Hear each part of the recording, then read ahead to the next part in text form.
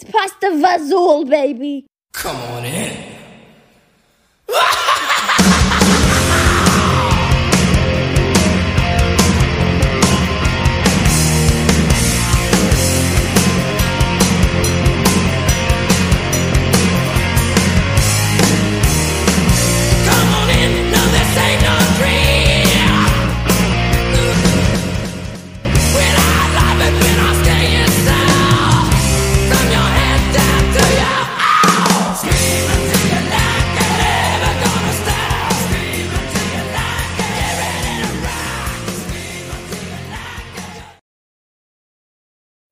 Well, hello, Screamers. Welcome to the Scream Until You Like It podcast. Once again, I say, I hope you're still screaming. I hope you're starting to like it. I'm Clint Xavier today, which is a nod to the movie that we're going to discuss today. And I have Mike's mama, So Socks in Hell, aka Evil Mike, with me today, as always. And down here we have Nicole, and we also have Ryan, because we have some strong opinions on this movie we're getting ready to talk about, which, of course, is The Exorcist Believer. It seems right now we have possession movies on the brain. So I'm hoping that maybe this is the last one that we really cover for a little while, because I don't know how much more of these I could take. Mike, how about you? I'm pretty much done with them myself. I'm not a possession guy to begin with, and it's like all I've been watching. Yeah. And that's one of those things that I've kind of found out about these movies. We've got mixed reviews, like online, like people we know either reluctantly admit that they like this movie, or they say that they absolutely hate it and they start dumping on David Gordon Green. So and a lot of people like to do that.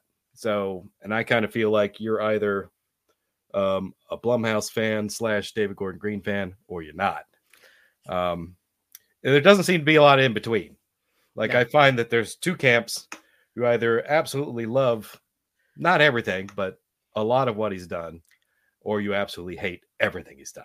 But there's people that just like to jump on that I hate, Green bandwagon. Oh, yeah. Well, I've noticed that on the Friday the 13th forums, where everybody likes to dump on some of my favorite Friday the 13th movies. Like I said, in the group when Halloween Ends came out, some guy wrote, I didn't think it was bad, blah, blah, blah. And like, soon as all the shit came out about it, like the same guy posted like a totally different post. It was, that shit sucked. That guy can't make a movie to me. I'm like, I almost want to say, was just not you? Like a screenshot. That would have been awesome. I wish you could have done that. Some people just like to get in that echo chamber. They step inside, they go, this movie sucks. And they're waiting. This movie sucks. Yeah. So I see a ton of that online, and I do not engage. I hold my own opinions, and I move on. So I just want to say this movie is supposed to be a direct, well, more or less sequel to the original from 1973. Which also sucked. Now. I'm going to say it right now. Okay. So everybody knows that movie. That movie fucking sucks, man. This is the first time I'm hearing this. Mike is not a fan of the OG. I've never heard Mike talk about this before. Next, he's going to say he doesn't like E.T. Yeah, exactly. That's a toss-up of which one sucks more. That's a hard one. But yes, I openly hate The Exorcist. I think it's a dumb movie. I don't think it's scary. I don't see the hype about it. But if you love it, that's great. Yeah. Well, should we start there? Get everybody's opinion on the original movie and what kind of frame of mind to put them in for this new one. What do you think of that? Well, I just went, so Nicole. Yes. Tell us how you feel about the OG. The OG, scariest movie ever made, still gives me nightmares. Saw it when I was 10. Scared the shit out of me. Loved it. And did anything that you love about that movie put you in a mindset to be excited for Believer, or did it make you like apprehensive about, I hope they don't fuck this up? A little both. I was very excited, extremely excited. But I also knew that it wasn't going to measure up to the original, no matter what they did. But I was excited and looking forward to it. Okay. Well, what did you want? You want Captain Howdy to come back? I mean, I more Ouija boards. What would it have taken for this to live up to the original? I thought it measured There's up. nothing It they sucked could just have as much done. as the other one. bring back William Friedkin to direct it. That's what would have made it amazing. Oh, it's funny you say that. But I'll move on for the moment. Okay. Ryan, how do you feel about the original Exorcist from 1973? So I think I also was about 10 when I saw it for the first time. I got about halfway through and promptly fell asleep. Now I have grown to appreciate it with age. I do enjoy The Exorcist. I come back to it every now and again. It's a fun watch. Fun being like, I guess, hypothetically fun. It does have its moments. Oddly enough, the creepiest moment for me is the one that was added in later, the spider walk. I don't know. I'm definitely in the camp of I don't get the hype, but it is far from the worst horror movie I've ever seen. It's a perfectly serviceable horror movie. I'm like you, though. I'm not a huge possession guy. So a movie that deals from beginning to end with possession just kind of, you can take it or leave it. So going into David Gordon Green's, I mean, I've seen all the Exorcist movies multiple times. So, I mean, my bar wasn't set super high. It's not the worst Exorcist movie. Maybe. But it's pretty darn close, in my opinion. Okay. All right. Well, me, believe it or not, the original 73, I only saw it a couple years ago. So, and I thought what was going to happen was the same thing that always happens when I wait decades to see a movie that everybody knows and loves, that I'm going to watch it and be like, what the fuck was the hype all about with that? I don't understand. I've done that so many times with movies that people clearly love. But I really liked it. There was only a couple like points of the story I thought were kind of stupid or hokey, like the Ouija board and all that. I've seen so many shitty Ouija board movies that like they do nothing for me, and I really get annoyed when they're a major plot point, and it definitely was. But despite that, I did enjoy the flow of the story. I felt that they built up to a good, final, showdown. I did like the backstory on Max von Sydow's character and things like that. And I thoroughly enjoyed the ending. So it's like, usually that's where movies like this screw it up for me, is at the ending. And going into this, I was not expecting it to be as good, for sure. And I really feel that it wasn't. But there was a lot of highlights that I really enjoyed about this, and I felt that they made a pretty good go of it. So I'm going to pause right here and just say, if you're watching this and you have not seen Exorcist Believer, we are probably about to spoil the absolute balls out of this movie. So maybe don't watch the rest of what we're going to say until after you've seen the movie. So just putting it out there now, disclaimer, don't want to ruin it for you. Turn it off, go watch it, come back another time. So anyhow, do we want to break right into this? Mm-hmm. All right.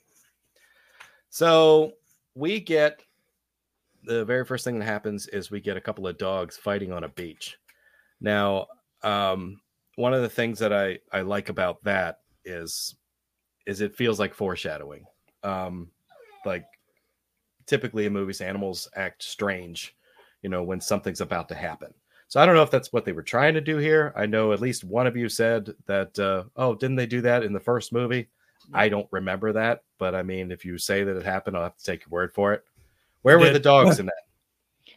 In the original, Max von Sydow was seeing them fighting in Cairo or Iraq. Where he is. Okay, when he's at the archaeological dig. Yeah. All right. Okay.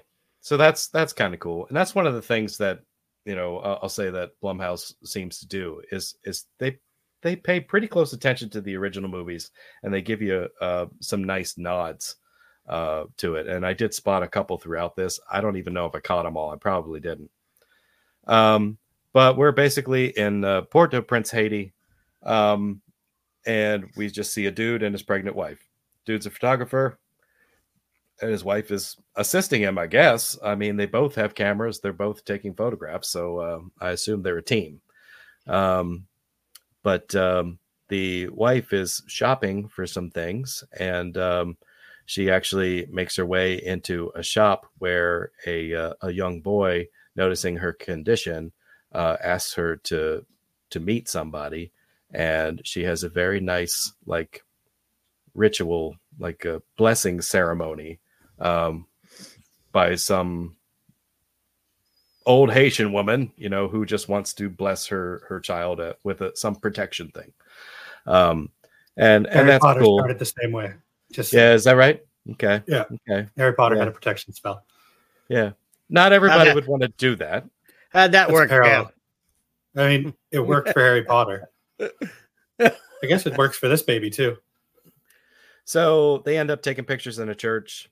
The wife is like, I'm not going up to the tower with you. My feet hurt, and he's like, oh, well, let's just go back. She's like, no, go get your pictures, so they part ways. She goes back to where they're staying and in order to lay down while he continues to take his photos. And there just so happens to be an earthquake devastating to the building. She tries to get out of the building. Building partially collapses, and she's basically trapped inside. Husband freaking out when he realizes that there's an earthquake happening, runs to this apartment that they're staying at, and he gets inside despite the danger, and he finds her basically responsive, and we assume gets her to the hospital. And then he is faced with a choice. The doctors have to explain to him via an interpreter that anything they do to try to save the child will be harmful to the mother. And we have to assume vice versa, because they're basically telling him to make a choice. We can save one. They don't tell you his choice, and then they cut to 13 years later in Percy, Georgia. Can I just say something really quick about that choice? Yeah. We already said we're going to spoil the shit out of this, right? Yeah. Yeah. So we don't find out to the end of the movie that he actually chose his wife. And this is one of the issues I have with this movie. I feel there's a lot of potential for some character growth, and it's just kind of set to the wayside. I think it really would have benefited the audience to know the choice he made from the get-go, so that the whole time he's dealing with the possession of his daughter, we know this was a man who didn't even want this child. He wanted to save his wife. And instead, we're just given this twist at the end. Oh, surprise, by the way, he never wanted her. But there's a lot of potential for growth there. Like, we could have had his character, like, there could have been a little bit of that like, he's never presented as a guy who has any resentment towards his daughter, which he clearly doesn't. Like, he's grown to love her. But the fact that the audience isn't aware of the choice that he made, and the fact that he's dealt with this guilt for his entire life until the very, very end of the movie, I just feel is a missed opportunity. I can kind of see that point. I would kind of disagree with that too, just because the demons lied quite often in the movie, and they just made the statement that she was a child that he didn't want. But if you're in the moment, and I like the fact that they sprung it on us, because it was something that we kind of weren't expecting. It sounds like something a demon would say, but he reacted to it so fiercely that it seemed to be true. He never said that he didn't want the child, and then he does in a few minutes, reaffirm his love for her and that he wants her to come back to him. But when you think about the moment where he had to make the choice, he's making a choice between the woman that he knows and love and the child that he hasn't met. So it's easier, I believe. I think he does show the guilt throughout the movie. because he is so overprotective. If you notice, like, he doesn't let her go, his first instinct is to not let her go to her friend's house after school to do homework because he's so overprotective. He wants her with him all the time, not just because he loves her, I think, but because he knew his wife wanted her so bad and wanted her protected so bad that he overcompensates. Actually, yeah, no, that's fair. He seems to go a little overboard. I still think I'm right, but I mean, that's fair. Well, you're not, but that's okay. Anyway, sorry to interrupt. Continue. Mike, any thoughts on that since we focused on it? I wouldn't say he didn't want her. More like you said, he had a choice thrown on him. Mm-hmm. And your wife, who you've known for years, you could almost compare it to like a miscarriage. Yeah. Like where you never met the baby, you don't know the baby. You can always have try another for another one. child with your wife. Yep. So I get the choice. And I don't know. I think he felt regret. I mean, he obviously lost his faith in God. He was like, he was kind of a miserable dick the whole movie. Even before the daughter was lost, he was. I get it. I mean, I get it. It wouldn't be a possession movie if somebody didn't lose their faith. Exactly. Right. That does seem to happen quite often, doesn't it? Yes, it does. Okay. So yeah, we got dad and daughter. So we know, we just assume what his choice was, even though it turns out not to be correct. That she made it and the mother did not. They're basically having breakfast, and she doesn't want the bacon because she saw a documentary on animal cruelty. And he's like, you see one documentary, and now you don't want to eat breakfast. So this is where she drops a story on him that she wants to study with her friend after school, and he immediately pushes back, like he doesn't want to do it. They go outside. He questions her about a scarf that she's holding, and she lies about it. He catches her in it. He's like, come on, it's your mom's stuff. And he takes it from her. They go to get the car. He immediately gets yelled at by his nosy neighbor who wants him to take his trash cans back in. And he doesn't say it, but written on his face, I can basically see, go fuck yourself. And he gets in the car and they leave. So does the nice little fuck you wave when he drives by, which is cool. I love those. I do them all the time. So I thought it was interesting that when she's sitting in class, I forgot to say, he gives her permission, basically, go study with your friend, be home by dinner, when he drops her off at school. And I found it interesting when she's sitting in class, I love how in movies, sometimes they put things that are semi-relevant in the classrooms whenever they're kind of doing that, like they did it in a couple of the Halloween movies and so forth, kind of like, I don't know, along the same subject matter or a nod to it or foreshadowing of something that's about to happen. This movie, they were sitting in class, and I don't know if you caught the audio, but they were listening to Edgar Allan Poe's The Raven. Because I caught key words, yes. Like chamber door and Lenore and times of yore. And I was like, oh, fuck, they're listening to The Raven. I wonder if that's significant. I guess to a degree, you could draw some parallels. Any thoughts on that? I like that they put it in there. My only understanding of the Raven is from the Treehouse of Horror episode of The Simpsons. Okay. So I don't feel unqualified to have any opinion. You are. That's fair. It was just Homer reciting it, but I mean, that's fair. I mean, The Raven is about a guy pining over his a wife that he lost, or a girlfriend, and the guy lost his wife in Haiti. Yep. So I mean, there's those parallels. Yeah. So with The Raven reminding the man of his lost love, Lenore, is I can't remember her name. The daughter, what's her name? Angela. Angela. Is Angela the Raven in this case? That's possible. That's a nice thought. Because she's the constant reminder of what he lost. Yeah. So, and, according to the poem, the raven will never leave. Which I think is, that's nice. That's a good thought. Thank you for that. I didn't think of it myself. Look at that. This is getting deep. I know. So here's the part that kind of lost me.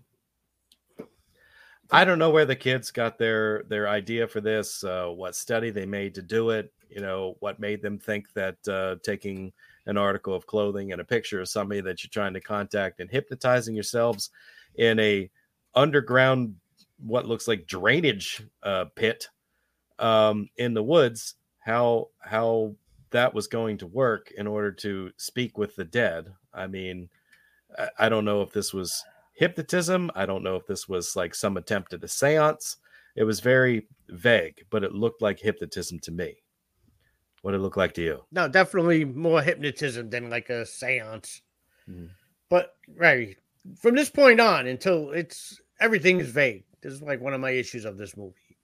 Okay. They don't tell you where they went. They don't tell you what happened.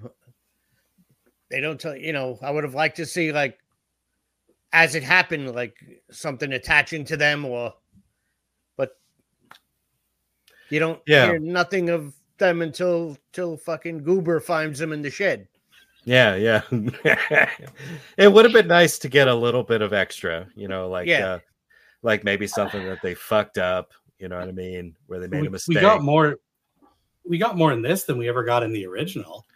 Right. All we got was some dialogue in the original. Something about Captain Howdy, and she does a Ouija with her mom for like 30 seconds. Next thing you know, she's masturbating with a crucifix and speaking in tongues. Yeah. Like this movie, at least, I can't believe I'm fucking defending this movie. This movie at least tried to establish that they were like dabbling in stuff that maybe they shouldn't be. Yeah. It didn't really feel like a dark art to me is what I'm getting at. It felt like hypnotism. And like every time I've ever seen or heard anybody mention hypnotism before, it's always been something relatively safe. But it's like a key word, but it's almost like they both got hypnotized at the same time when one was trying to assist the other. But their goal was to call out beyond the ether and try to speak with a soul on the other side. So yeah, that was a little muddy for me. I wasn't quite buying the method, but I'll just have to take it on. Hey, it's an exorcism movie. You got to have some reason for why somebody gets possessed. Nicole, you look like you got something to say about this. Go for it. I always have something to say when I'm right and you're wrong. Oh boy. I think the original, like you said, we only got a little bit of dialogue. Captain Howdy. The Ouija is a door. They opened a doorway. Captain Howdy, as he presented himself, obviously it was a demon, came through that door. That's how she got possessed. She opened that fucking door with that Ouija board. Mm-hmm. In this one, I believe it was a seance. We saw Catherine with it would look like a locket or a pendant or something, swinging it. Yeah. I think they were having a seance and they needed something personal, which is why she took the scarf and they opened that door to let these demons in. That's how I took it too, is that it was a seance. Yeah. Okay. Like they were trying to communicate. I don't know if it was with her mother or. Yeah, I think she was trying to talk to her mother. Yeah, but I mean, that's classic Demon 101.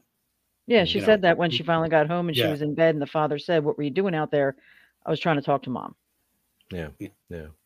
And that's classic Demon 101. Someone opens the door and the demon sneaks through. Yep.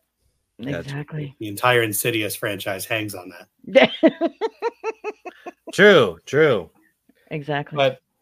But with that particular method, I almost feel like you need somebody who is sensitive to it or spiritually enlightened of some sort. Like there's somebody who has the ability to speak to the other side, and they're the ones putting you in contact with it. I typically don't see people doing it themselves. But both of those girls were equally vulnerable because neither had been baptized. And that gets brought up. It does get brought up. I immediately rejected it because the mother said it. And they're just those pious religious types. You know what I mean? Which is exactly why I didn't like them. Reagan was not baptized either. Okay. Well, I guess I'm safe then. That happened when I was like 18 years old.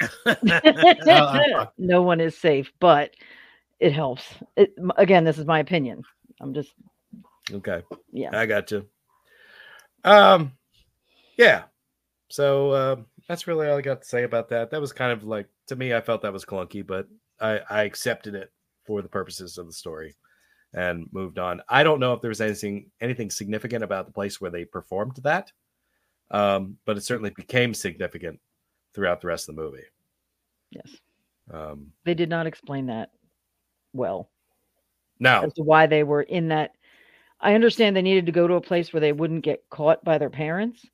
Yeah. So they just took off into the wooded area, but there was no reasoning for them being in like a drainage sewer or wherever they were. Yeah. Yeah. That didn't make a ton of sense to me. No. I agree with you with that. But that could just be kids being kids, though. Yeah.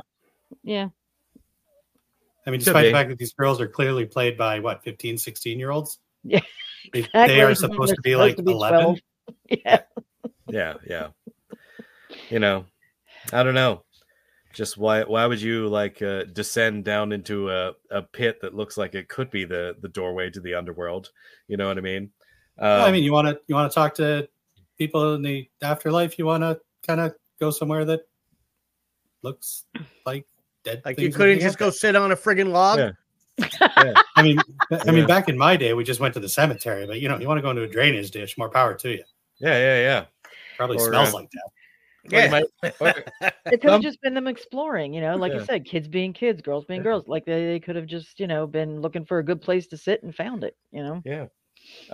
Some folks may want to go to a higher place, what I mean? Where they're elevated, where they might want to be, if their idea of heaven is up there, I mean, they might want to be closer to it. I don't know. Yeah. Whatever. I was a kid once. I probably would have done the same damn thing. Yep. Because it looked cool. Yeah. So Dad still takes pictures, family portraits. He sits there and grins and bears it. You could tell he absolutely hates his freaking job. Getting all these kids running around and Dad's trying to control their kids and all that nonsense. And he has to lie to him and say, "Oh, I'm getting good stuff. It looks great." He's sitting there trying to edit the photos when it's all over. And next thing, you got the flickering with the lights. There's always electrical disturbances. So I think this was maybe at the moment something happened to his kid.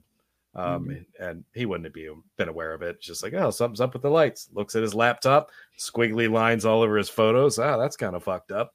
And he says, all right, that's enough. He closes the laptop. And I just have an issue with that. I'm like, who the hell shuts down their laptop like that? I mean, I will save whatever it is I'm working on. I will close programs. If I think there's something wrong with it, I'm going to reboot it. You know what I mean? He's just like, nope, bloop, done. Freaking psycho. Why would you do that? Do you close your laptop like that? I'm feeling personally attacked here. I'm asking. Do you close your laptop like that? Yes. Wow. I don't. I close all the programs and I do too. Shut everything down. But at Closing work, the laptop does all that. But at work, I just hit the power button because the IT guy's like, "Don't ever just hit power. Just shut everything down." He goes, "It's like giving the computer a heart attack." So being that it's work, I do it every fucking time. Good for you. Stick it to the man, Mike. That's right. Yeah, that's right. That's right. But my personal, I shut all the programs and shut it down the correct way. Right.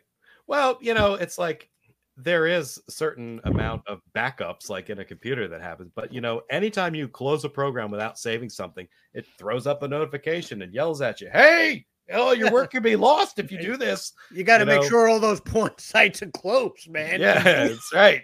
That's right. Your download might fail. So anyhow, I take personal issue with that. Maybe there's no problem with it. I'm not an IT guy, but there it is. And we do see a demon face in one of the shutter clicks as he's taking the pictures of this family. And Really? this is the third time I've watched the movie, and it was the first time I caught it. We actually see a quick demon. Okay, when you he's taking do, the don't picture. you? See, I wasn't sure. I saw something. Yeah. Then I'm like, Wow. I must have just seen the squiggly lined. No, know. there was a face when he clicked the shutter. Yep. Oh wow, I didn't see that. That's interesting. That had me pop out of my chair. Yeah. I Huh. watched that scene a couple times thinking I saw something, but I couldn't. I'll have to go again, Yeah. knowing now that there is. Yep. But It's at, like, I the watched it a 16-minute couple mark. times because I thought I did, but I could never catch it.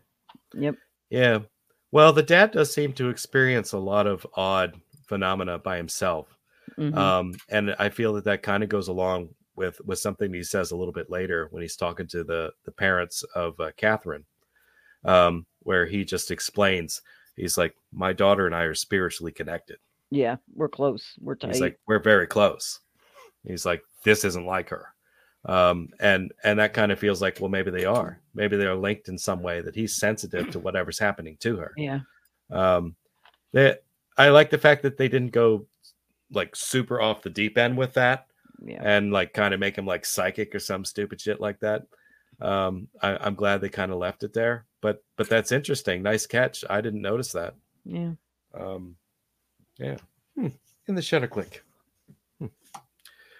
So yeah, when he gets home and he realizes that his little girl didn't do what he said to get home by dinner, he's super confused by it. He doesn't even get angry. He's like, what's going on? So he's digging around. He digs up a school directory, which I guess has some parents' phone numbers in it or something like that.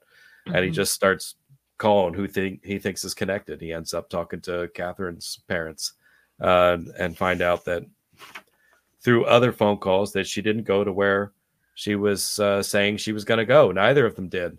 Mhm. And that was actually done pretty well, I thought, because it's like most movies are, kind of lazy with that stuff. But like, that's actually stuff like a kid would do. The old like, switcheroo. I'm going to your house and you're going to mine. Yeah, you're going to my house or we're going to this person's house. If anybody asks, and everybody's story is like watertight. Yeah. Because we've never done that. Well, see, here's the thing. To me, that always seemed like such a, I don't know. I guess maybe I'm alone on this. Like, if my daughter's going to someone's house after school, I've connected with the parents via a text message or a quick phone call. Like, we've always touched base. So I feel this plan would fail before it even got a chance to start. That is something that bothered me a little, because as overprotective as he is, you would think he would double check with the parents. He heard about it from the kid, but he didn't talk to the parents about it. He doesn't even know who the parents are, because the dude was honking at him. Yeah, they were in the drop-off line. Yeah, and he didn't even realize it was his daughter's friend's parents. Yeah. So it wasn't like they were sleeping away overnight, though. Right. So that's why it probably was a little less. They were only supposed to study together after school for a few hours. Yeah. I'm not a super protective parent, and at the very least, if my daughter's hanging out with a new friend, I'll drop her off there and introduce myself to the parents. Yeah. I am one of those overprotective. Yeah, I would do that. I had everybody's number in my phone. Everybody. Yeah. I mean, I'll say hi to them and be like, okay, you guys don't seem like serial killers. Here's my daughter. Yep. Yeah. Don't let her play with any guns. And I'll be back later. Yep. Don't let her go into the woods to do any seances. Yeah. Yep. I would have their addresses, so I know what kind of, what part of the neighborhood they lived in, and if, I should be extra cautious. And yeah. So no, you're absolutely right. Like, especially for an overprotective dad like him, it doesn't make sense that he would at least talk to them. Yeah. But I guess the movie's got a movie, right? Yeah, it does. They end up finding out they walked off into these woods from another kid who's part of their lie. And they take off, the dad, Victor, and the parents of Catherine into the woods looking for them. We find out that they went ahead and started that before the cops even arrived. They called the police to help look. They did not find them, but the dad, just having that sense about him, did kind of zero in on this drainage thing, and found the item that they were using for the hypnotic trance or seance or whatever you want to call it. And their shoes. Which is disturbing, to say the least. It's like, Yeah. it's that would be dumbfounding. It's like, you don't find your kid, but you find her shoes. Mhm. You know what I mean? I'm like, your brain's going to be going a mile a minute trying to think, what the hell just happened to my kid? My first thought would be struggle. There yeah. was a struggle and she lost her shoes. The police are actually coming up with some pretty good ideas for how to look for the kids. They know that these woods are pretty close to where some vagrants or some homeless, or I forget what they called them. Transients, dwellingly challenged. I don't know what they were saying. At any rate, it's a community of homeless people basically around there, and they're starting to talk to like homeless people. Dad doesn't think they're doing enough with that, so he goes and he hangs out at the local soup kitchen and starts talking to a few of them. All that gets him is enraged and upset, thinking about things that could have happened to his daughter and having it hinted at by homeless people in the field. Dude downright flips the table and walks out. He's like a better Billy person Joel. than I was. I would have broke his neck. But at the same time, like, these are homeless people. These people have mental illness. What were you hoping for? Yeah, what kind of answers were you looking for? He was probably just hoping for anything that would point him in the right direction. Exactly. When you're a parent and your kid's missing, you're going to talk to anybody you can. And he just couldn't handle what he heard. No. I don't blame him. Yeah. Like, these guys, first of all, like, they're mental, and they live on, even if they're not mental, they live on, look at their lifestyle. They're not going to use any filter. They're going to tell you. No, exactly. Yeah. It's like crossing a freeway at rush hour and then getting pissed because a car hits you. Yeah. I like that analogy. That's good. Buddy. But I get it. No, I get it. Like, he's grasping at straws, and the table flipping. Yes, he was pissed off at what the guy said, but this is also a dad who's just, he doesn't know, like, doesn't know what else to do. He's already reaching at straws and he's frustrated. Yeah, he's barely holding it together. I mean, and I feel like that was a good way of representing that. Yeah. That he's doing a very good job of not showing the world the emotions, the whirlwind of emotions he's feeling inside, but he lets it go for that moment when he just completely loses control and walks out. And we can all understand that. We all have kids. We can all know what it's like to have your kid missing. Yeah. I felt his character was written really well. Like, it was. My daughter got lost at a Chinese buffet for like 5 minutes, and I was ready to fucking burn that place to the ground. Yep. Kmart. Yeah. Well, it was a Chinese buffet, so it was probably already 5 minutes from burning to the ground. From the last rat that caught on fire, by their gas stove. This is Canadian Chinese food, man. It's on a whole nother level from yours. So it's they have standards and health codes. That's right.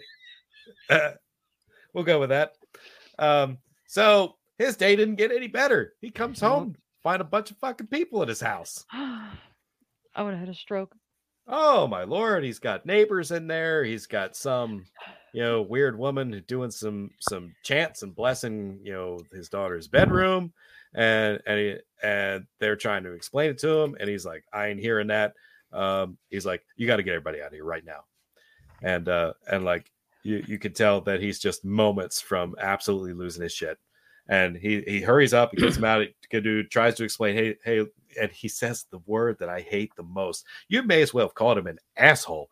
He called him pal. I hate that word so much. I got to tell you, like, if somebody writes pal in an email, I feel like they called me an asshole. You know what I mean? It's like, it never comes off well. I don't care if it's meant well. I mean, he's like, hey, look, pal. He's like, look, pal, we were just trying to help. He's like, get the fuck out of here. And he shuts the door in his face. It's like, true. I never thought about it, but it's true. Like, if you say, listen, pal, hey, pal, it sounds like you're being a dick. Yeah, it definitely does. So I don't know how that comes across in Canada, but I have to tell you, in America, it sounds like you're being an asshole to somebody. Yeah, we don't say pal so much; we say buddy a lot. Like, hey, buddy. Okay, I've had my own issues with buddy. It just depends who's saying it and how they said it. You know what I mean? If I don't know you and you call me buddy, I immediately have a problem with it. Oh shit! Well, yeah, you really fucking hate Canada. Yeah, buddy. Like, I don't fucking know. Like, that South Park is making that joke for a reason. We say that all the fucking time. I got you. Yeah, it's just one of those things. like another one of those pet peeve phrases, with all due respect. I fucking hate that one. You say that right before you disrespect somebody. Exactly. You know what I mean? If you were going to go at somebody with respect, you would say with respect, right? You wouldn't say with all due respect. It's like, well, whatever respect you warrant. Whatever comment is we'll following go with that is with coming with no respect at all. Yeah. So anyhow, pet peeve city. You just landed on it with me. Okay. So yeah, I felt he was. Sorry, really quick before we get off this. I get that the Haitian priestess was in there, and I think the neighbor brought her over. Okay. Who is the neighbor though? Like, why does he know her? What's the deal with that? I couldn't He figure goes that. to looks the like gym Tom with the Arnold. dad. He's what? Yeah, that's what I said. I'm like, oh, Tom Arnold's in this movie. He goes to the Tom gym Arnold. with his dad. Yeah, Goes but to why the does he gym? know the Haitian priestess? Because he lost it was his brother or his wife's brother, and they used her to try and find them. He explained it briefly. Okay. Yeah, no, I watched it Yeah. twice and I missed that both times. I'm like, there's gotta be a reason why he knows this lady. Yeah, yeah, Okay. he used her to help find somebody in his family. Okay, Yeah. thank you. Wow. Okay. Her name was So- Roseanne. Oh, okay. Her name's what? I was kidding. I said her name was Roseanne because he looked like Tom Arnold. Oh, I got you. Roseanne's a lot of things, but I don't think she's a Haitian. Yeah. Very good. So yeah, I felt the dad was very polite even when he was telling them to get the fuck out. So kids are found huddled in a barn. I don't know what went on with those farmers and their horse. It almost looked like that horse was dead. They were trying to strap it to a tractor to go bury it. You know what I mean? Kid goes into the barn, finds a couple of random kids in there. He's like, Dad! There's kids in the barn again. Yeah. Again. Call the exterminator.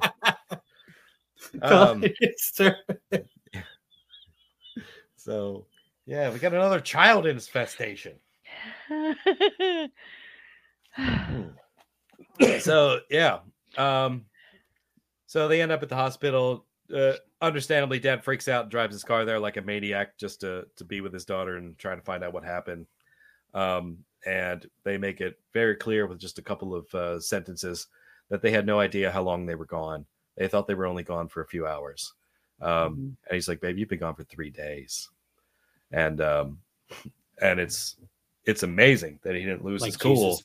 Just seeing her. Yeah, exactly. And they kind of did that later in the movie too, where they talked about, Jesus dying, coming back after 3 days. The kids left. They assume walked in hell. Bring that up later? Damn it! I thought I was did. the original. No, Yeah, it was the mother. It was Catherine's mother who brought that up. Yeah, she said, where did Jesus go after he was crucified? He went into hell for 3 days. Oh wait, yeah, I remember that now. Fucking here, I thought I was being clever. No, you're doing all right. You're doing all right because I feel like a lot of us had similar thoughts. So they both forgotten events that happened, and as a precaution, I felt that this was kind of realistic in a sense. They performed rape kits on these little girls, basically just in case something happened to them, to get a little bit more evidence, a little bit more of the story about what happened when they were gone. And having that on file is a good thing, especially if they did find something, and they end up finding someone to whom they might be able to make accountable for it later. So this felt like, even though it was difficult, it felt like a reasonable response, to some folks who didn't know where they'd been for 3 days, in an area that they were last seen amongst transients, who may have drugs, who may drug you, lure you places, do things to you. This seemed reasonable to me. I don't know. Maybe I'm fucked up about that, but no, it seemed like it was. You find out their feet were really beat to shit, and they lost their shoes. Yeah. And they had walked somewhere around 30 miles. And we get that, basically because they said it later, but I think because of where the location of the barn was, where they were last seen, where the barn was, is something like 30 miles, I think. Yeah. So like, he does eventually get her home. The kids are already acting strange before they even leave the hospital. So this, like rubbing glass, staring at people strangely, hearing a baby crying, smacking glass, you know what I mean? To try to get it to stop crying. Can I go home now? And we get another glimpse of a demon over the dad's shoulder when they're speaking, when she's in bed trying to go to sleep, her first night home. That one I caught. Yeah. Yep. That one wasn't as quick as the Shudder one, because I never caught the Shudder one, and I watched it 3 times now. 3, yeah. But that one, the one over his shoulder in the bedroom, was blatant. Yeah. But you got to be looking at the screen. If you're not doing that, it's possible. You won't see it. Yeah. You drop your head to eat some chicken wings, you missed it. No, I did one for that. I'm not eating one. I'm not eating any more for this fucking thing. That was a few minutes of hell. So do we know, though, that just before we get into the demon stuff, we are all aware that it is not Pazuzu in this movie? We actually don't know. I wasn't. We ever got the name. I have it right here. You have the name of the demon? It's Lamashtu.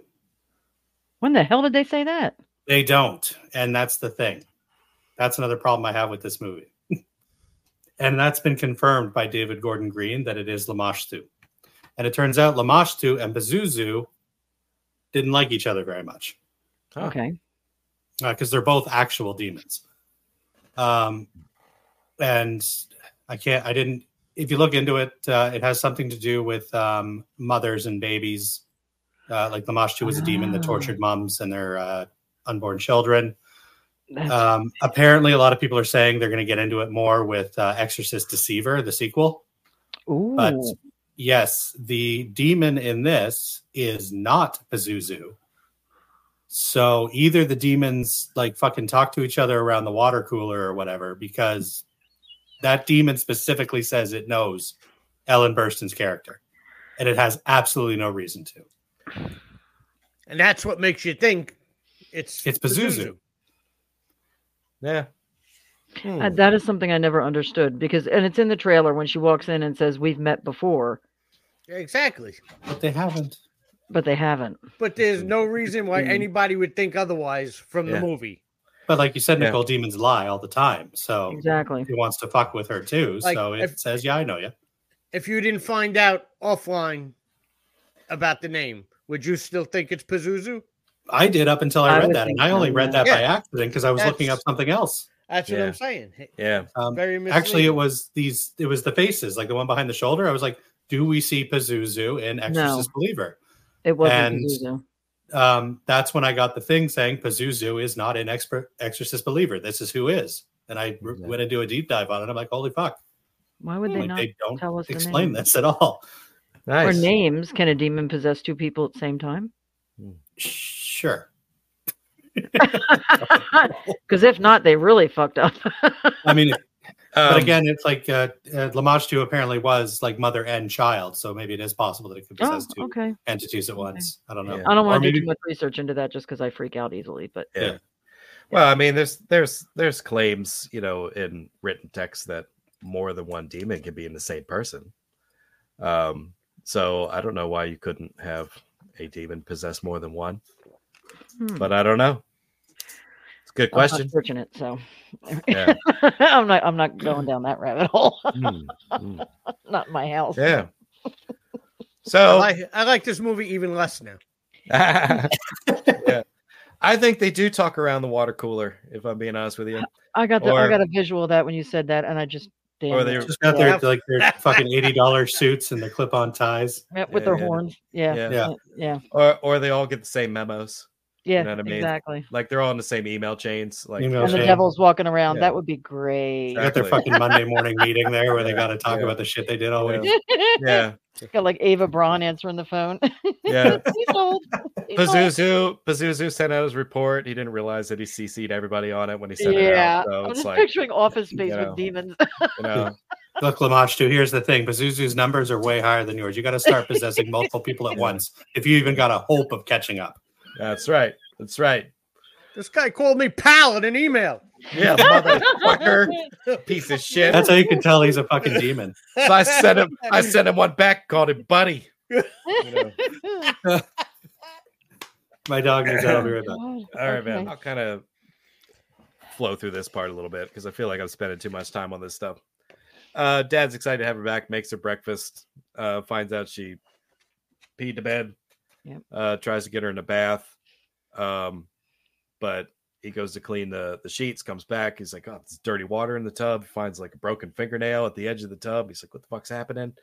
You know, and he can't find her, walks around. She attacks him with her mother's scarf, like bangs his head off the freaking bed, you know, like a spider monkey. And she flies out of the room, slams the door, immediately goes into a seizure. Like he opens the door, that's what you see. She's like just flailing around on the ground. He has no choice but to take her to the hospital. I mean, like that's kind of what I like about this. Like there was a real linear flow to this. It seemed like every decision Dad made was pretty reasonable. Yeah, you know what I mean. It may have felt a little bit slow, but like everything that happened made sense to me, and I probably would have made a similar choice. And of course, we see the flip side of this. You know, he's getting her help in a hospital. The other family's taking their daughter to church, and she's clearly not into it. Walks away at one point. They don't even realize she slipped away. Dad goes to look for her, finds that she fucked up all the communion stuff. And then like, I absolutely love that scene where that pastor is sitting there trying to stick to his sermon. And he's just watching this little girl like come up the aisle, like clearly covered in communion wine, covered in communion wine. And she just like steps on what he's saying. Body of the blood. Body of the blood, you know what I mean? Just keep saying it over and over again until she's screaming it, and the parents are freaking the fuck out, and they don't know what to do. So they didn't even know she was gone. Yeah, they left their other younger children in charge of her while they went and got their wafers or whatever. Yeah, sorry. Yeah, exactly. Yeah, and I don't know what kind of denomination church that was, but I've never seen one operate like that, where they just walk around. Pastor walks around with the Christ Krispies, with the communion wafers, and like says some prayer directly to you, lets you pick it yourself. Like, don't they always give it to you? Or maybe since COVID they can't do it. Or you just pass the plate around. I mean, who goes to you individually? Every time I see a plate that looks like that, they want you to throw money in it. Yeah. I don't understand any of it. It says they're Baptists. Okay, well, maybe Baptist? It's true. Okay, well, it wasn't Catholic. He wasn't a priest. No, they said they're Baptist. Right. Yeah. Okay. Right. They were Catholic. They would have definitely been looking for money in those things. Yeah. And she would have been baptized. Yeah. Yes. Or christened or whatever they call it. And that one. Yeah. But I mean, basically, they'll do a baptism anytime. So it did kind of make sense that their belief was, you know, to wait until she understood the impact of what she was doing. Mm-hmm. So anyhow, so they take some pictures of Angela in the hospital, and she's got cuts all over her legs, presumably from her own fingernails. And of course, we don't get to see the message right away, but we do get to see it in the following scene. One of the following scenes, because the neighbor lady bitches about trash cans, just happens to be a nurse. And she's nursing for Angela. And Angela calls her Sister Mary Xavier. And then says something about her child. And she gets very freaked out, very upset. And not to mention, she starts bleeding through her bedclothes, which looks profuse. You know what I mean? That's a lot of blood. And I'm sure coming from her between her legs, which is right. It wasn't from the cuts. It was, exactly. Is there monthly? Yeah, maybe. That's a heavy flow, though. I was gonna say that's more than a month. Yeah, I'm gonna say she's. I don't know. I don't yearly. get one. I just assume you guys bleed like a liter of blood. Yeah. No. Okay. If that's the You're way married. it works, How do you not know that? if that's the way it works, they'd have It's to not like walk I'm around going with in a there with catch a pan. Yeah, we would all be dead. Yeah. And the average woman has 4.8 liters in her body. Like, you can lose a quarter of that. Not a problem. We can. I have. Yeah. Mm-hmm. I mean, you feel pretty shitty, but I Not mean, most through women that, on their but, periods do feel shitty. So Yeah, exactly. Yeah. So she was upset about that. She goes to see the dad, Victor, tries to give him a book to read, and he immediately takes it, but he's like, yeah, I know what this is. Religious text is, and she tries to say something else to him, and he's like, you religious people are all the same, and he just goes off on this rant about, if it's good, it's it's God, if it's bad, it's demons or the devil, and he's like, I've been through all this shit before. He said, and the only thing that got me was watching my wife die, watching my daughter get cut out of her, and then he just trailed off with what he was going to say next. And she's like, in my mind, that makes your daughter a miracle.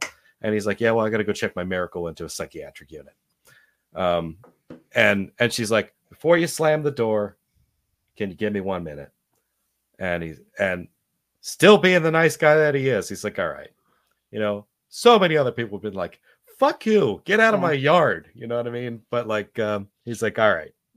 And she tells him what just happened to her.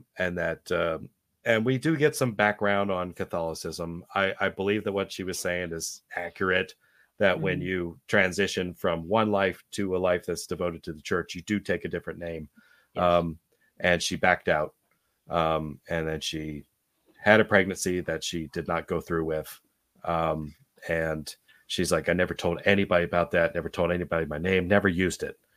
She's like, but your daughter knew it. So this is what puts him onto a different thinking path. And then he gives the book a try. And the book, of course, was the one written by Chris McNeil, who was the mom in the first movie. And it was one of the less sucky parts of the movie for me. I got you. Like one of the few times they actually gave you a little backstory on something. Yeah. And are we talking about are you talking about the disgraced nun or Ellen Burstyn? The neighbor. Okay. Yeah. And you didn't care for Ellen Burstyn's part? No. I thought it was just a total waste. I hated it. That was one of the things that made me like this movie. I mean, I don't know how I can express this to people. She never really witnessed Reagan's exorcism. Right. She got out of it. Which she admits. Yeah. She got out of it. She basically just did some research and wrote a book on other religions and exorcisms. And just made money off of that and became an old fucking rich bitch that just fucking drank bourbon all day. Yeah. To be fair, though, she does. Sorry.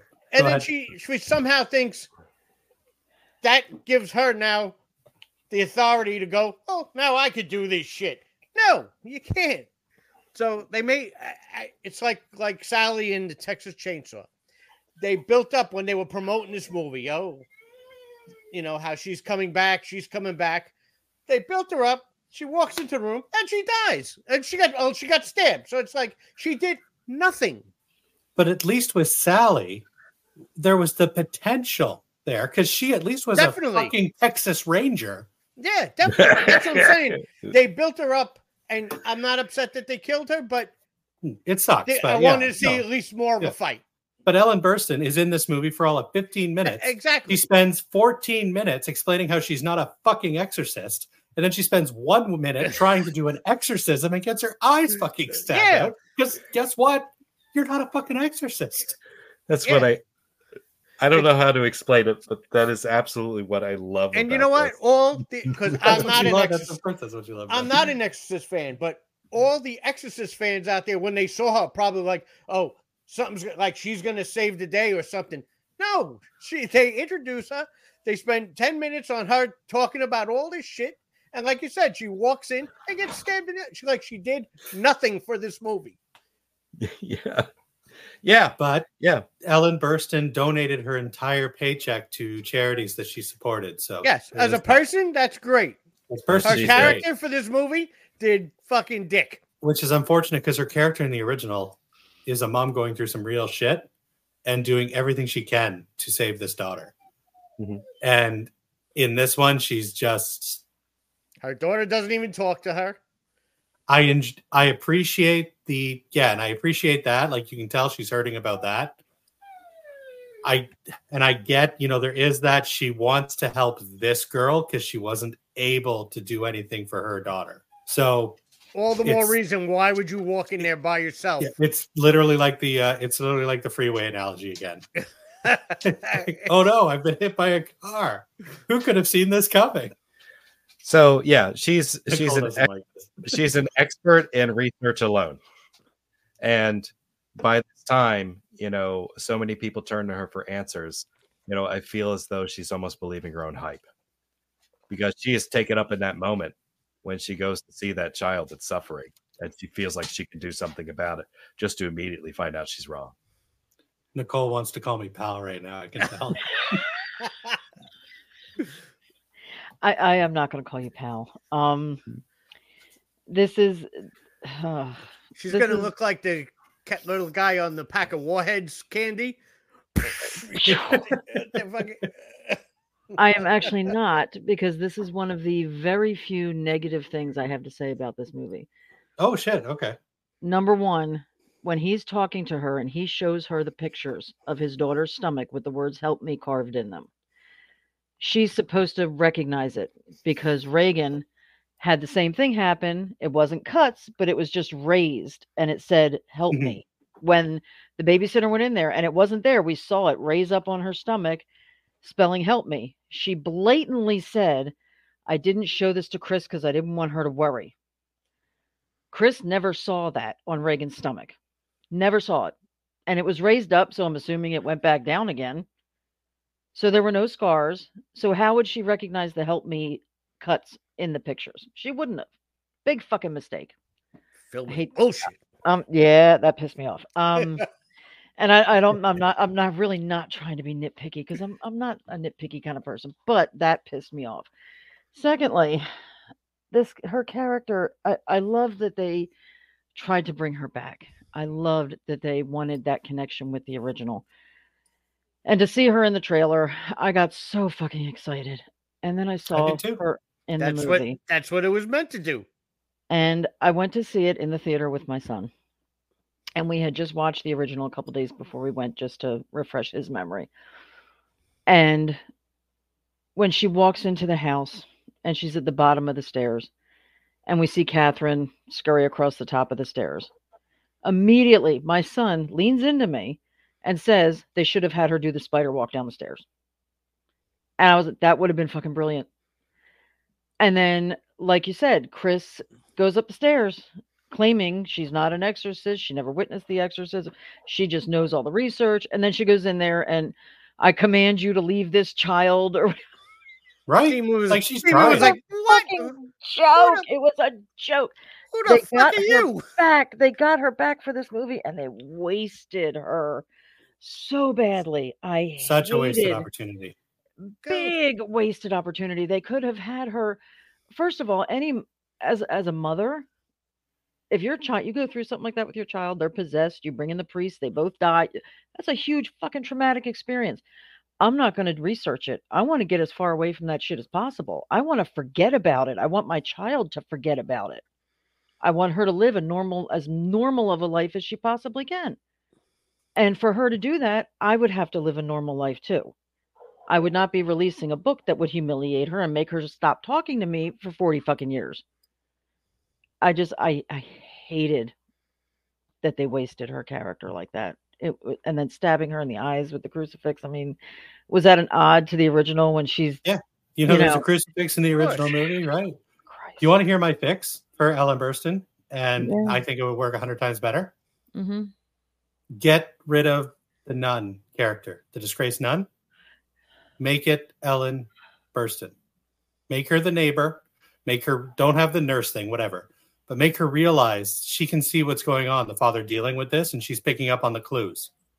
I agree. Have her involve herself. Have her talk to him. I know what's going on. We need to get this. We need to get that. Get other people involved. Don't try to fucking do it yourself. Just like the nun does this. She tries to get, priests involved, that she reaches out and to the neighbors and everything to get the Haitian priestess there. Mm-hmm. Make that Ellen Burstyn's character. I agree. Make that Chris. Agree.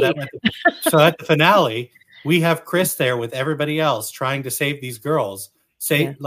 Do something for this girl that she could never do with her daughter, because she even mentions the priest wouldn't let her help.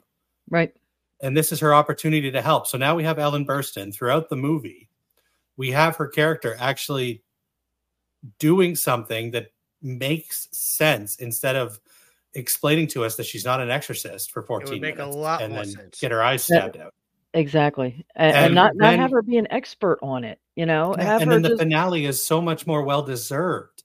it is. That when she reunites with, spoilers for the end of the movie, but, you know, she Yeah. reunites with Reagan. Right. That feels more earned now, especially if she's risking going to jail for helping with this exorcism. Right. And Reagan comes in to see her just to say, you know, Mom, everything's going to be okay. We'll get through this. Right. Why wasn't that? Why didn't they do that? I don't know. And I thought like you Because said, they it's a didn't fucking ask waste. you, Ryan. Exactly. They need to go to the fans for this kind of stuff, you know? It just, I hate, she came, like you said, she came in for 15 minutes, gets her eyes stabbed out, and then we don't hear from her for another hour until the final, right before the credits. And it would have been great having her as a neighbor, because then she could have come in and said, hey, what was his name? I don't even remember his character name. Victor? Thank you. She would have been like, hey, Victor, you know, like, I'm seeing the signs. I haven't talked about this for 50 years, but here's what might be going on. I think I can help, you know, like you said. And it's just having her coming in like, I studied every culture, everything. It was just I get that, so fucking dumb.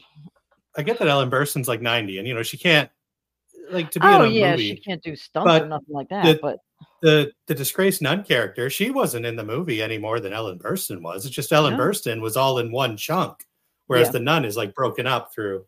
Yeah, like I don't know. That's what I would have done. Or even if they wanted to leave the nun in the movie, have like Ellen Burstyn talk to the nun and say, "Okay, look, this is what we got to do. We need help." Right. You know, or just have the nun as Ellen Burstyn's like. Can you tell us what you went through? Can you tell us what you experienced? And have her sit there, well, it was so long ago and I haven't talked about it. And that it would have made her more humble. And again, with, you know, as a mother, you're not going to want to do something to bring attention to the fact that your kid was possessed. You want her to be normal. You want her to live a normal life and not have this tainted memory, you know, follow her for the rest of her life. You want to just bury it and move on.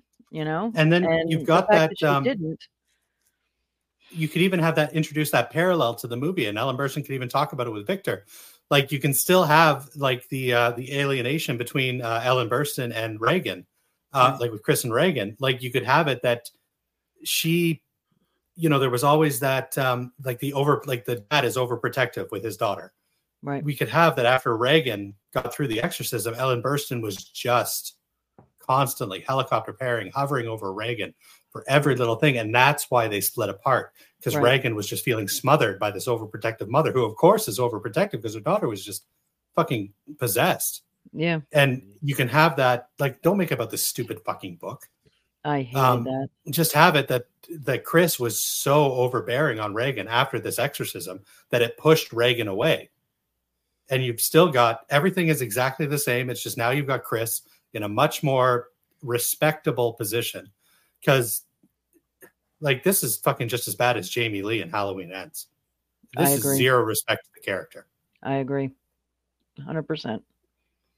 And how much of a douche did the dad Victor feel like after he brought her all the way there and she got stabbed in the eye? The guilt, yes. Yeah. I mean, it's just, yeah. I mean, they were both single parents. They were both apparently very close to their children, and they didn't use any of that. They just made her stupid. Yeah. Kids are in the hospital. Where were we? Yeah. I think help me on the stomach thing. We'll just say that we left off at her getting stabbed in the eyes. Because I feel like everything that happened between that has been covered. Yes. So like Sister Mary is trying to do work on her own to get things moving, to get an exorcism for this child. She talks to her priest about it. He tries to get an approval for an exorcism. He gets denied. So Victor goes to see Chris in the hospital, and she immediately forgives him, you know, for taking her to a place where her eyes get stabbed out. Richard Bull, I would have been like, "You dick! Look what you did!" That's right. That's right. You'll be hearing from my lawyers. He was like, "No, it's fine. Don't worry." I'm sorry. She deserved it for being that fucking stupid. Yeah.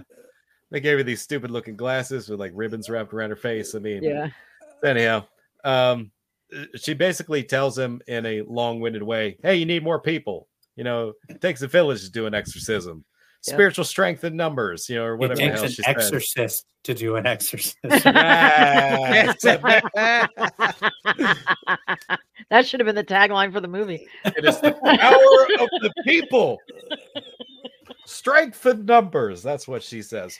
Yeah. So, yeah. So, but I mean, there is some thoughts on that. I mean, where people believe that you can tap into the same, collective consciousness. If you all put your same energy into wanting the same thing, that you can achieve more goals. Whatever. Take that however you want. So Dad goes on a mission to recruit as many people as possible. He recruits Catherine's parents, recruits the priestess, the neighbor, the pastor, the priest. So the priest backs out last minute, hands his Bible to the failed sister, gives her a pep talk. And she goes in with some false confidence, thinking she's going to do something. And this is another one of those things where I feel like this movie just made me smile for so many reasons. It's just like the false confidence made me smile. The people believing that coincidence is somehow divine intervention. You know what I mean? Where they're using examples of things, and I'm like, that's a fucking coincidence. You know what I mean? It's like, that's not a clear, thing. Okay, you're the neighbor, and somebody put you there because you had to help them deal with this. It's like I don't believe in all that. Sometimes there is being in the right place at the right time, and all the pieces seem to fall together. But this was a false sense of that, and this happens so much throughout this movie, which that's what made it so enjoyable to me, because I watched these folks fail at every turn, and they truly believed that everything they were doing was the right thing. That's why I liked it. But anyhow, there's some kind of symbolism in there, but I'm not smart enough to pick up on it. This exorcism went on forever. Oh yeah. Oh, and they went all in, man. They folded chairs to the floor. It was so long. I was just like, what the fuck, man? Well, to be fair, none of it was an actual exorcism. No. That's true. Except for the 30 seconds that the priest walked in. Tried. That was fucking hilarious. Pussy. Sorry. And again, that was like one of those scenes where, he said no at first, and he came marching in there, and I'm sure so many people like, the Catholic priest came in, now it's gonna, like, he's the savior. And he comes in with his arms, and he's all like, "Oh, what about Super Mario Brothers? Mario Kart 64." Yeah. And the demon was like, "Fucking hold my beer." Hold my beer. Yeah. I like how they faked him out, though. They were pretending that it was working, and then they just were like, all right, we're done playing with this motherfucker. Yeah, the demon's like, hey, you want to see a neat trick? Yeah. Yeah. Because I said that the second that happened, I said, there's probably so many Catholics that watch this right now, and they're like, yeah. I was laughing my ass off in the theater at that scene. I couldn't stop laughing. Because it was just the way it was like justice, like when they, like you said, like he fucking wussed out. He's in his car because of what the church might think or what the church might do to him. Never mind helping two children. So he just sat in the car for a couple hours, and then he came in and there was like choir music and blah, and that pissed me off. Like, well, the father had to give him a little kick in the ass. He was like, hey, when he saw he was still sitting out there, he's like, fight's in there. Yeah, exactly. I wrote that in my notes. I literally put, Dad dumps water outside, reminds the priest he's a pussy. Yeah. Yep. Away from the house to the east. So I wonder if the father felt like a douche about it. Every time the father brings somebody in, they fucking something bad happens. Something bad happens to him. Yeah. Oh, I was just going to say, I don't like this movie. But I do love the fact that the movie didn't cop out with the priest thing, because this priest was full of nothing but self-doubt throughout the entire time he is on camera. Mm-hmm. So for him to die immediately was fucking great. I loved it because he never believed in himself. Yeah. And of course the demon is going to walk all over him. Kudos to the movie for that. Absolutely. And it's not just that he didn't believe in himself. He came in and started the thing. And he started to get a little, what's the word? Not vain. Cocky? Prideful. Yeah. Which, as you know, is a sin. You know, like, yeah, and I'm doing it and I'm helping these kids. And no, fucker, you're not. Yeah. You're hitting the floor. My issue here is, they were knocking the demon possessed kids were knocking them down one at a time like dominoes. Yeah. So they did away with the sister like right away. Just talk some That shit pissed on me off her, too. made her feel bad, and they're like, oh, let's try something else. So the priestess woman comes in with her bathtub holy water cocktail, and like dumps of water on them in order to cleanse them, and they actually get some results. Some vapor-like stuff comes out of these kids' mouths. Jewel fight. Yeah. And then she lit something in the fire, blew some stuff on it. Next thing you know, the smoke's binding with it, and that gets whisked out of the room. It seems like that's having an effect. Yeah. But the moment the priest walks in, they chuck all that shit to the side and let him take over. Yeah. And that's where I took issue with it. We'd be like, no, thanks, Father. This seems to be doing something. Back off. Hang back for a minute. Yeah, go take your pussy ass back outside. Yeah, because the Haitian priestess is the closest thing we have to an exorcist in this movie. Yeah. Right. And she seems to be doing a damn competent job of it. And she's an actual doctor. They dropped the ball with using her because she seemed like just one of the strongest people in the room. Yeah. We could have, and you would get them she was definitely underused. Yeah, we could have had another serpent in the rainbow here. Like there was a lot of really interesting stuff we could have done with this. Yeah. Instead, like I said, we got a fucking jewel fight with like two different vapor clouds, and she spits in a fire. Yeah, that's right. So, so they let the priest come in and start doing his chants and so forth, and he immediately does the thing. I don't know if you noticed. He immediately does the thing that he told the failed sister not to do. He told her not to get near them, and he touched both their heads. Yep. So, and it was at this point, even though they were acting like they had, they were being affected by what he was doing, they're like, gotcha, bitch. And like, they did the simultaneous head turn. But of course, being demons, they can turn their heads the whole way around. He can't. So like his only went so far before it freaking snapped. And I thought that was just awesome. That was beautiful. That was the most beautiful scene in the whole movie. I loved it. Like I said, I must have laughed for a solid 5 minutes after that happened. Yeah. I fucking loved it. And that's what caused the whole situation to descend into chaos. Yeah. No, go ahead. Sorry, I didn't cut you off there. No, you're fine. You're fine. A couple of things about the whole exorcism. It bothered me when the nurse, who was not a nun, never became a nun.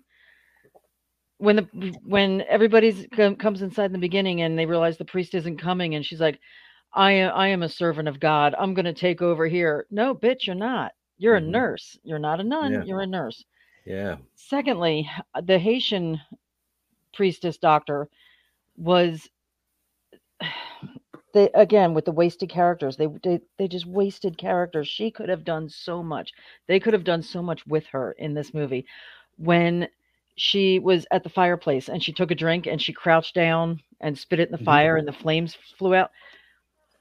When she crouched down, the way she was like swaying back and forth a little bit, she was just so cool because she's like, I'm ready for this fight. Let's go, And then, like you said, they bring in the priest and they just chuck that out the window. Like nothing. And she doesn't really do anything after that. Like once the priest dies, it all becomes this tug of war with the parents now. Yeah. Right. Yeah. Right.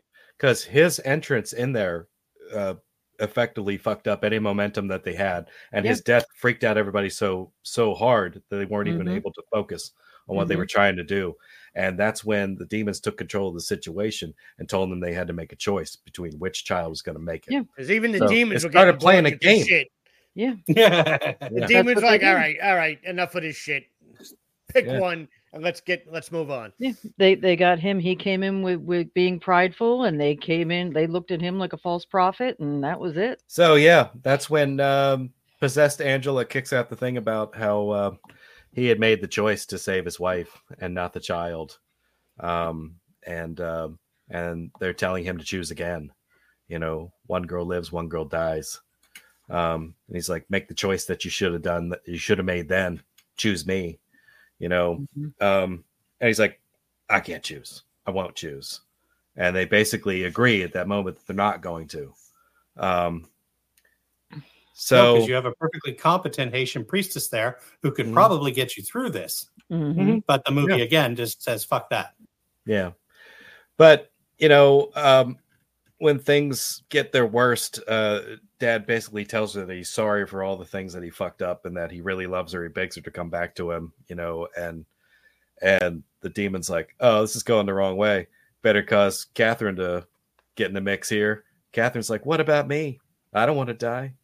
And then her dumbass dad's like, I chose you, Catherine. And twist, though, the demon, the name you said, wasn't the one who lived. Right. Right. And but that was like, I feel like they almost told you that was what was going to happen because of what happened with the father and the mother. He chose the mother. She died and the child lived, and they said, God played a trick on you. And now you have to choose again. Like they basically told him they were going to do it. I do think with this movie, though, so I think that Angela was meant to die. But because of that protection, again, the Harry Potter protection spell that was put on her at the beginning of the movie, I think that the demon realized it couldn't take her. So it switched over to, what's the other name of the other girl? Catherine. The one that does all the evil stuff in the movie, so you don't feel bad that Angela lives, and you're like, well, it's not like she stabbed somebody's eyes out with a crucifix. Yeah. Did anybody else feel like it was wasted that there was two girls being possessed? No, I liked it. But I just don't think Catherine was there just to do the really bad things. Maybe.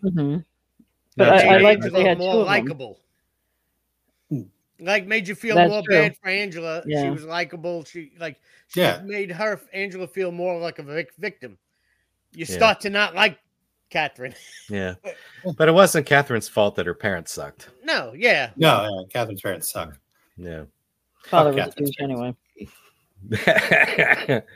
So yeah, dumbass dad made the choice. But I feel like Angela's father kind of got through a little bit because this is the scene where she's basically elevated up out of the chair, and I don't think it's the demon doing that.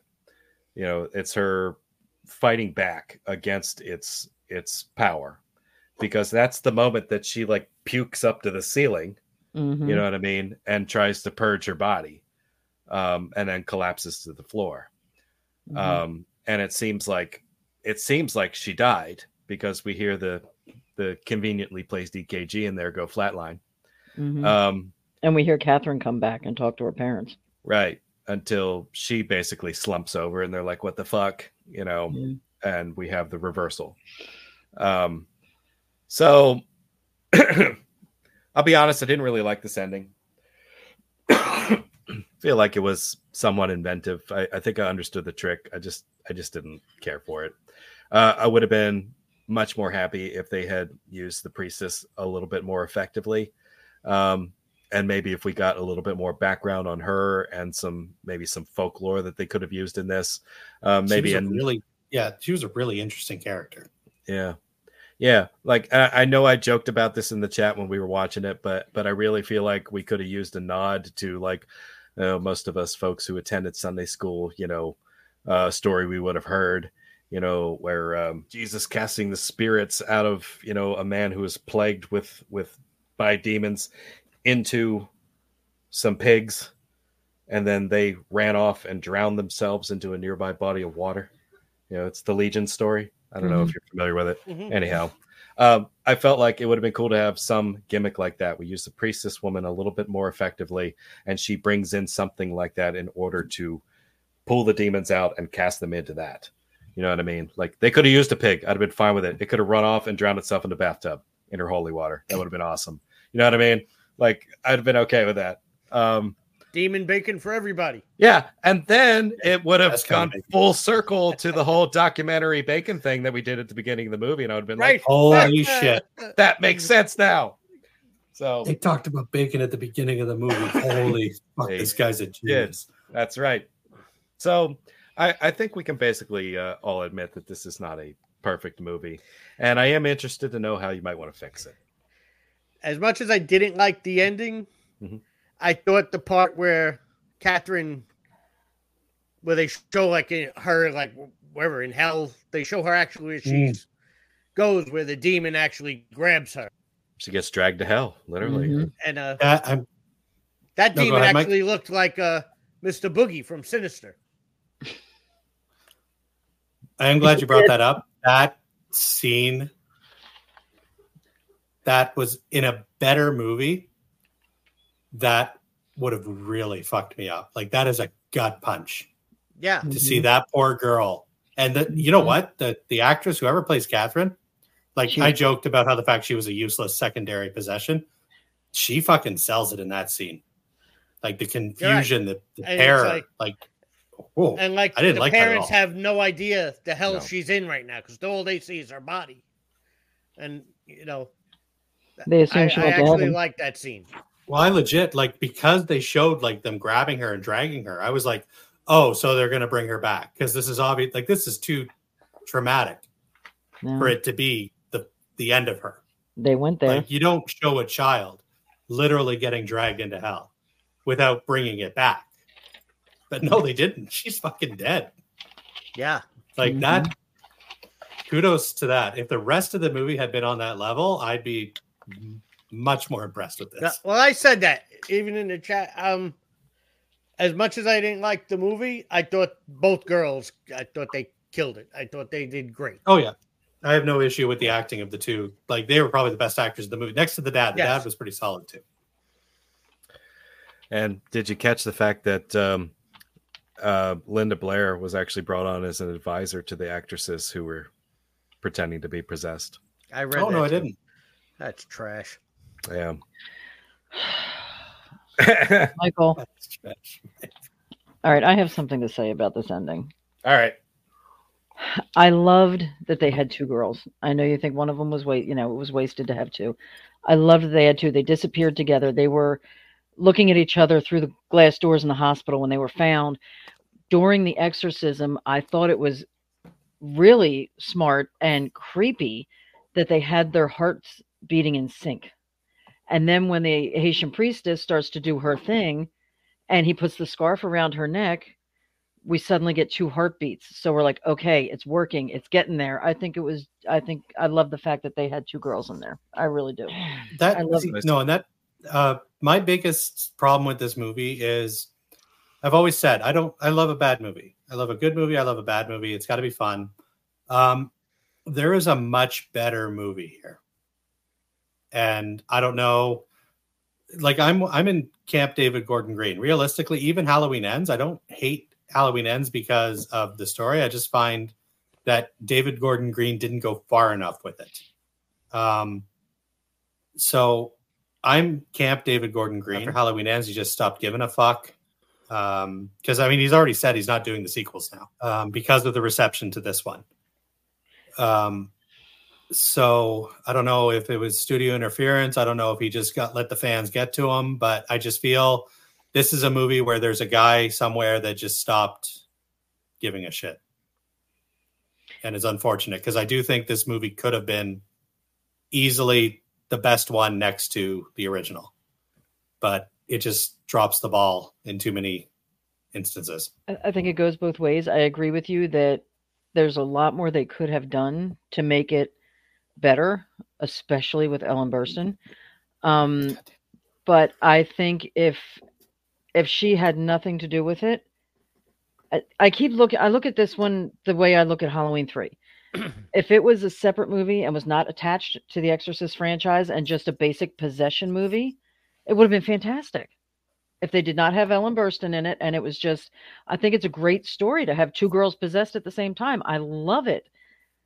But they wasted her character so badly. And that was, I enjoyed this movie. I did. I enjoyed this movie a lot. It was creepy. I jumped, watching it multiple times. I'm catching shit I didn't catch before, which I love. It just, the fact that it's attached to the original, I think is what took points off for me the most. Well, you spend over $400 million getting the Exorcist franchise. You got to do something with it.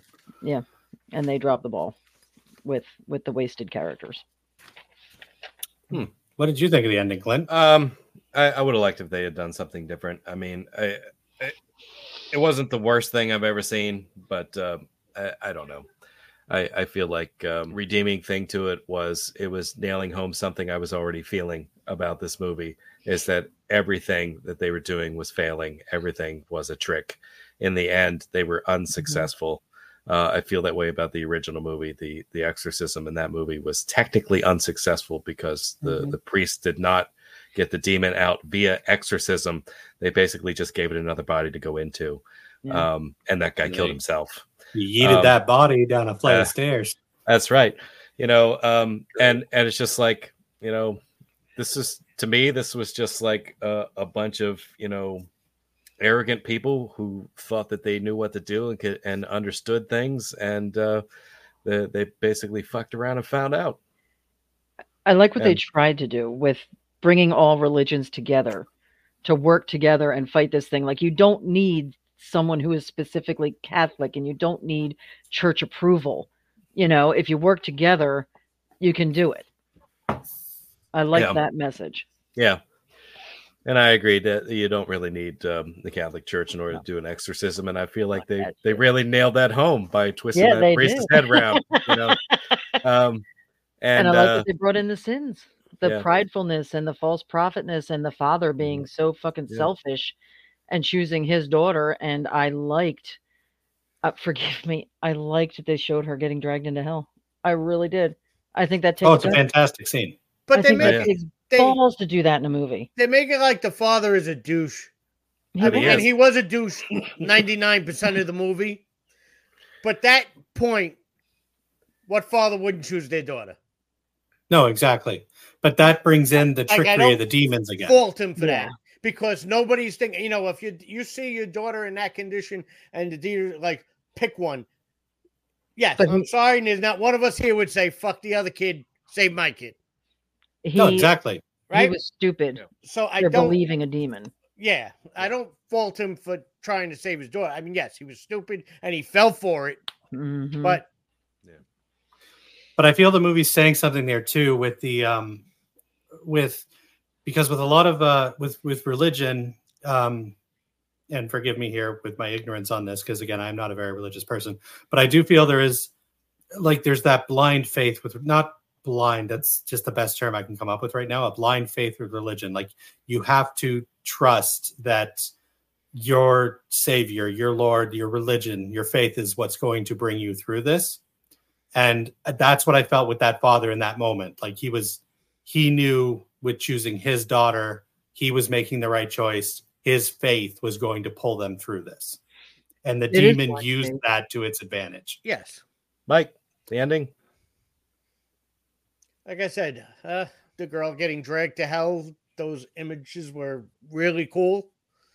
Like I said, it was like a half hour of my life to see nothing accomplished. Every time they did something, basically just nothing worked. So I was like, I wish something would have given, Yeah. Definitely wish the Haitian priest would have done something. That's actually even in one of my trivias. Like, when I saw her, did you ever see the movie The Believers? Mm-hmm. With Martin Sheen? Okay. No. It's the Santeria and stuff like that. That's the vibe I got with the Haitian priest. Like, you know what the problem is in movies? Everybody associates religion and exorcism with Catholicism.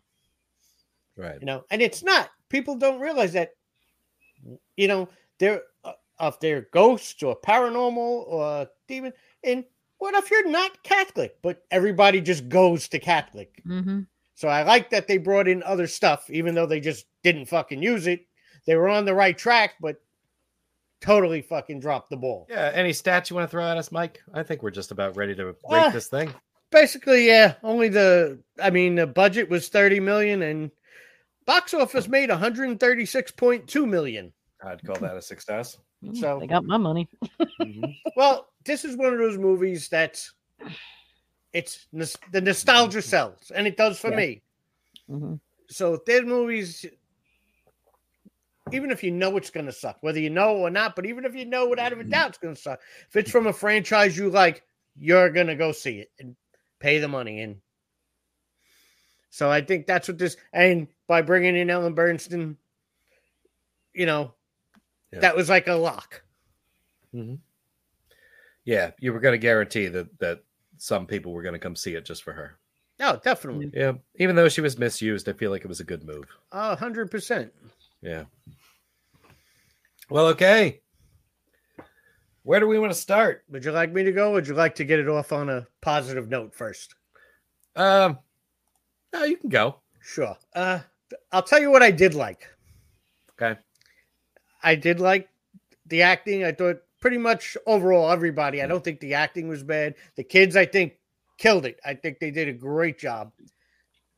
Makeup was great. Effects were great. There was nothing cheesy and nothing. I enjoyed that. There were, like I said, there was some imagery and some stuff that I really liked. That's pretty much it for the positive. I felt the movie dragged at the beginning. It dragged when the kids were missing.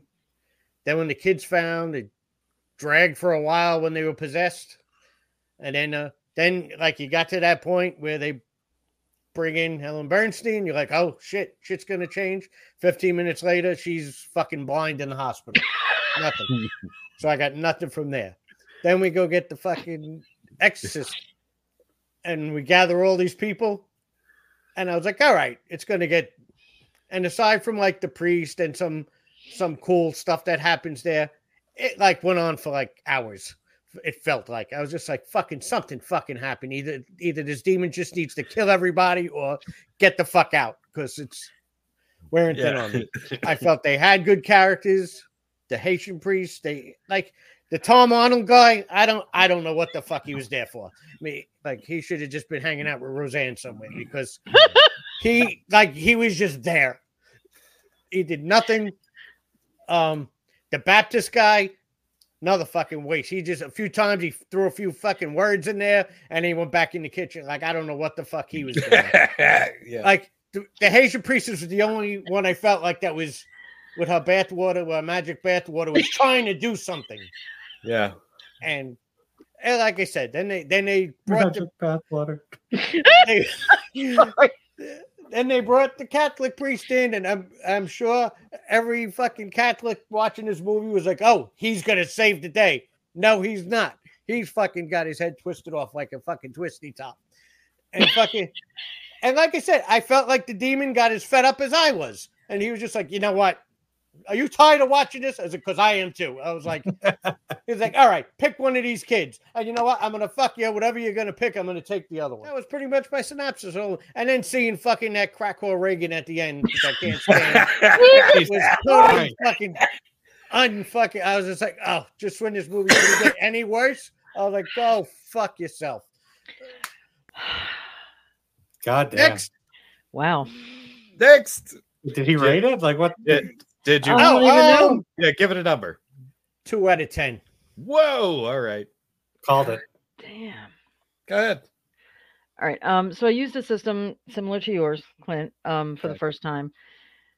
I really enjoyed this movie a lot. It was an entertaining movie. It was a good possession movie.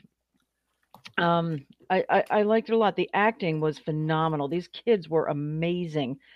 I still can't believe that was Jennifer Nettles playing Catherine's mother. That just cracked me up to no end, because I've never seen her do anything but sing.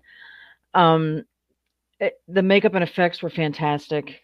I agree with you guys that they completely wasted Ellen Burstyn. They completely wasted her. And when we saw her in the hospital, all blind, I immediately knew Linda Blair's going to come in the end. They're going to be reunited, blah, blah, blah, blah, blah. And Linda Blair was in it for, 2.4 seconds. I love the exorcism scene. I love the two girls. The production was great. My only issue was that they wasted the characters. They wasted the Haitian priestess. I love that they killed the priest. I got a lot of enjoyment out of that scene. And I got my final rating was 8.6 out of 10. Wow. Jesus Christ. And I only took off for the wasted characters. Fucking legendary. It was a fun movie. I jumped multiple times. The little flashes of the demons that you don't catch until the second or third time you watch it. I loved it. Ryan, would you like to put a number on this movie?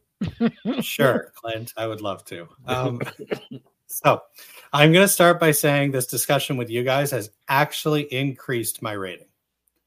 There were some failed big time. There were some parts that I wasn't fully aware of. Nicole did a good job, and actually you did too, Clint, like explaining the character of the father and some of the choices he makes throughout the movie. That does help. I fucking would. So a lot of my arguments for this movie are very similar to Mike's. This movie fucking drags. Like, holy fuck. Like, in the original, and I know it's unfair to compare it to the original, but let's face it, it's a legacy sequel. We're going to compare it to the fucking original. By the 50-minute mark, we had Reagan twisting her head around.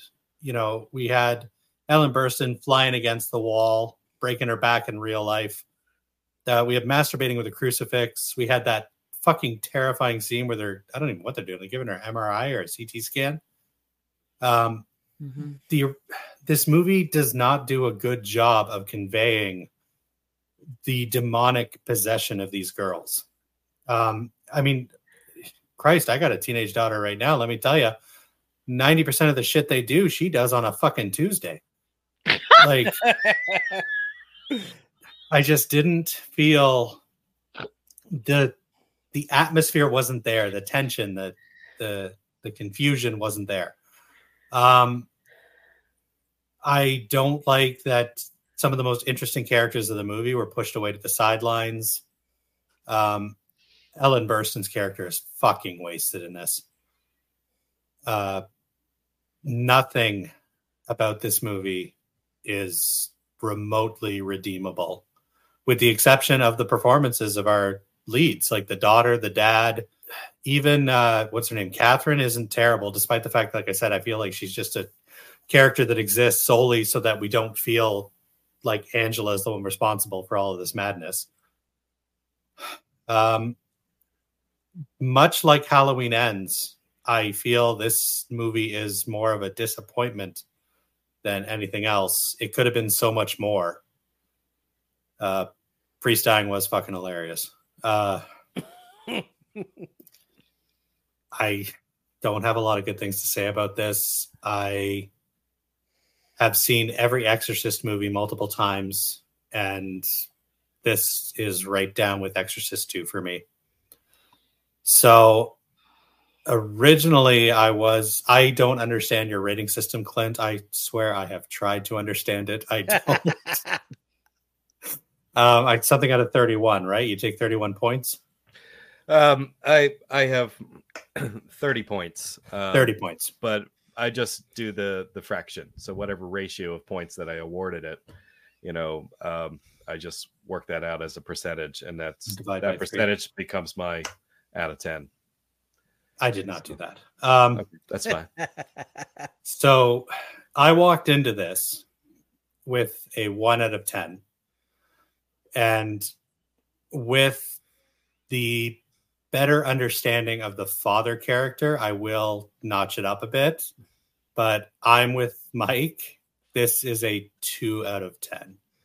This is easily the bottom of the barrel for Exorcist movies for me. And I don't even fucking like most of the Exorcist movies. All right. Well, like I've stated in the past, exorcism movies are hit or miss with me. There's good ones, there's bad ones. And this one, of course, had a pretty significant bar to hit to try to equal the first one. That being said, I feel like a lot of good choices were made. And the end product, wasn't that bad from my perspective. I felt it was interesting. some good scene choices were made. I feel like money was spent in some good places. The sets look pretty awesome. If I'm being honest, we had some good. Well, and like the hospital scenes and things like that. Oh, you know what I mean? And it was cool to see that little thing in the woods, even though I didn't understand why the hell it was there to begin with. And we got little explanation on that. The actors were good. I mean, I feel like I felt like it had decent pace. I mean, you can't help but have, slowness in an exorcism movie. I mean, there's nothing that I've ever seen, in this type of movie that's had a feverish pace that just kept you on the edge of your seat the whole time. There's a whole bunch of build up for, their attempt to exorcise a demon. I don't know. I didn't really notice much about the soundtrack, but I feel like it fit the film. They did in a couple of spots, do a little rework of the original music. I mean, I'm sure you noticed that. Yes. I felt there were some good effects. And the sounds, like the voices that these girls were supposedly making, they were great. Yeah. I thought they were cool. I definitely feel like it was a memorable movie. I would probably watch it again. I would probably recommend it to a friend. I gave it an additional point for guilty pleasure. I just absolutely love the fact that all these pompous, pious asshole people who thought that they knew what they were doing just failed at every conceivable moment in this movie. And the only character that I actually kind of liked, Victor, the dad, ended up in one small way being victorious and getting something good happen for him. So, so that got me to 20 out of 30 or 67%. I went 6.7 out of 10. Wow. Which maybe that feels a little high, but I'm satisfied with it. Real quick, I know that we had discussed the masturbation scene in the original with the crucifix. Did y'all catch the masturbation scene in this one? At the church. Yeah. Okay. Yeah. So they did kind of bring that in. Yeah. Now that you mention it, yeah. Yeah, she's jacking it in the church. Yeah. That's interesting. In the church. Yeah. Love your terminology. It's still only getting a 2 out of 10. She was rubbing one out for Jesus. Oh, Jesus Christ. So, Right, a Jack in the Box. How about Jack in the Church? Jack in the Box. Jack in the church. God. well, that feels like an incredibly appropriate thing to end on. Yeah. So,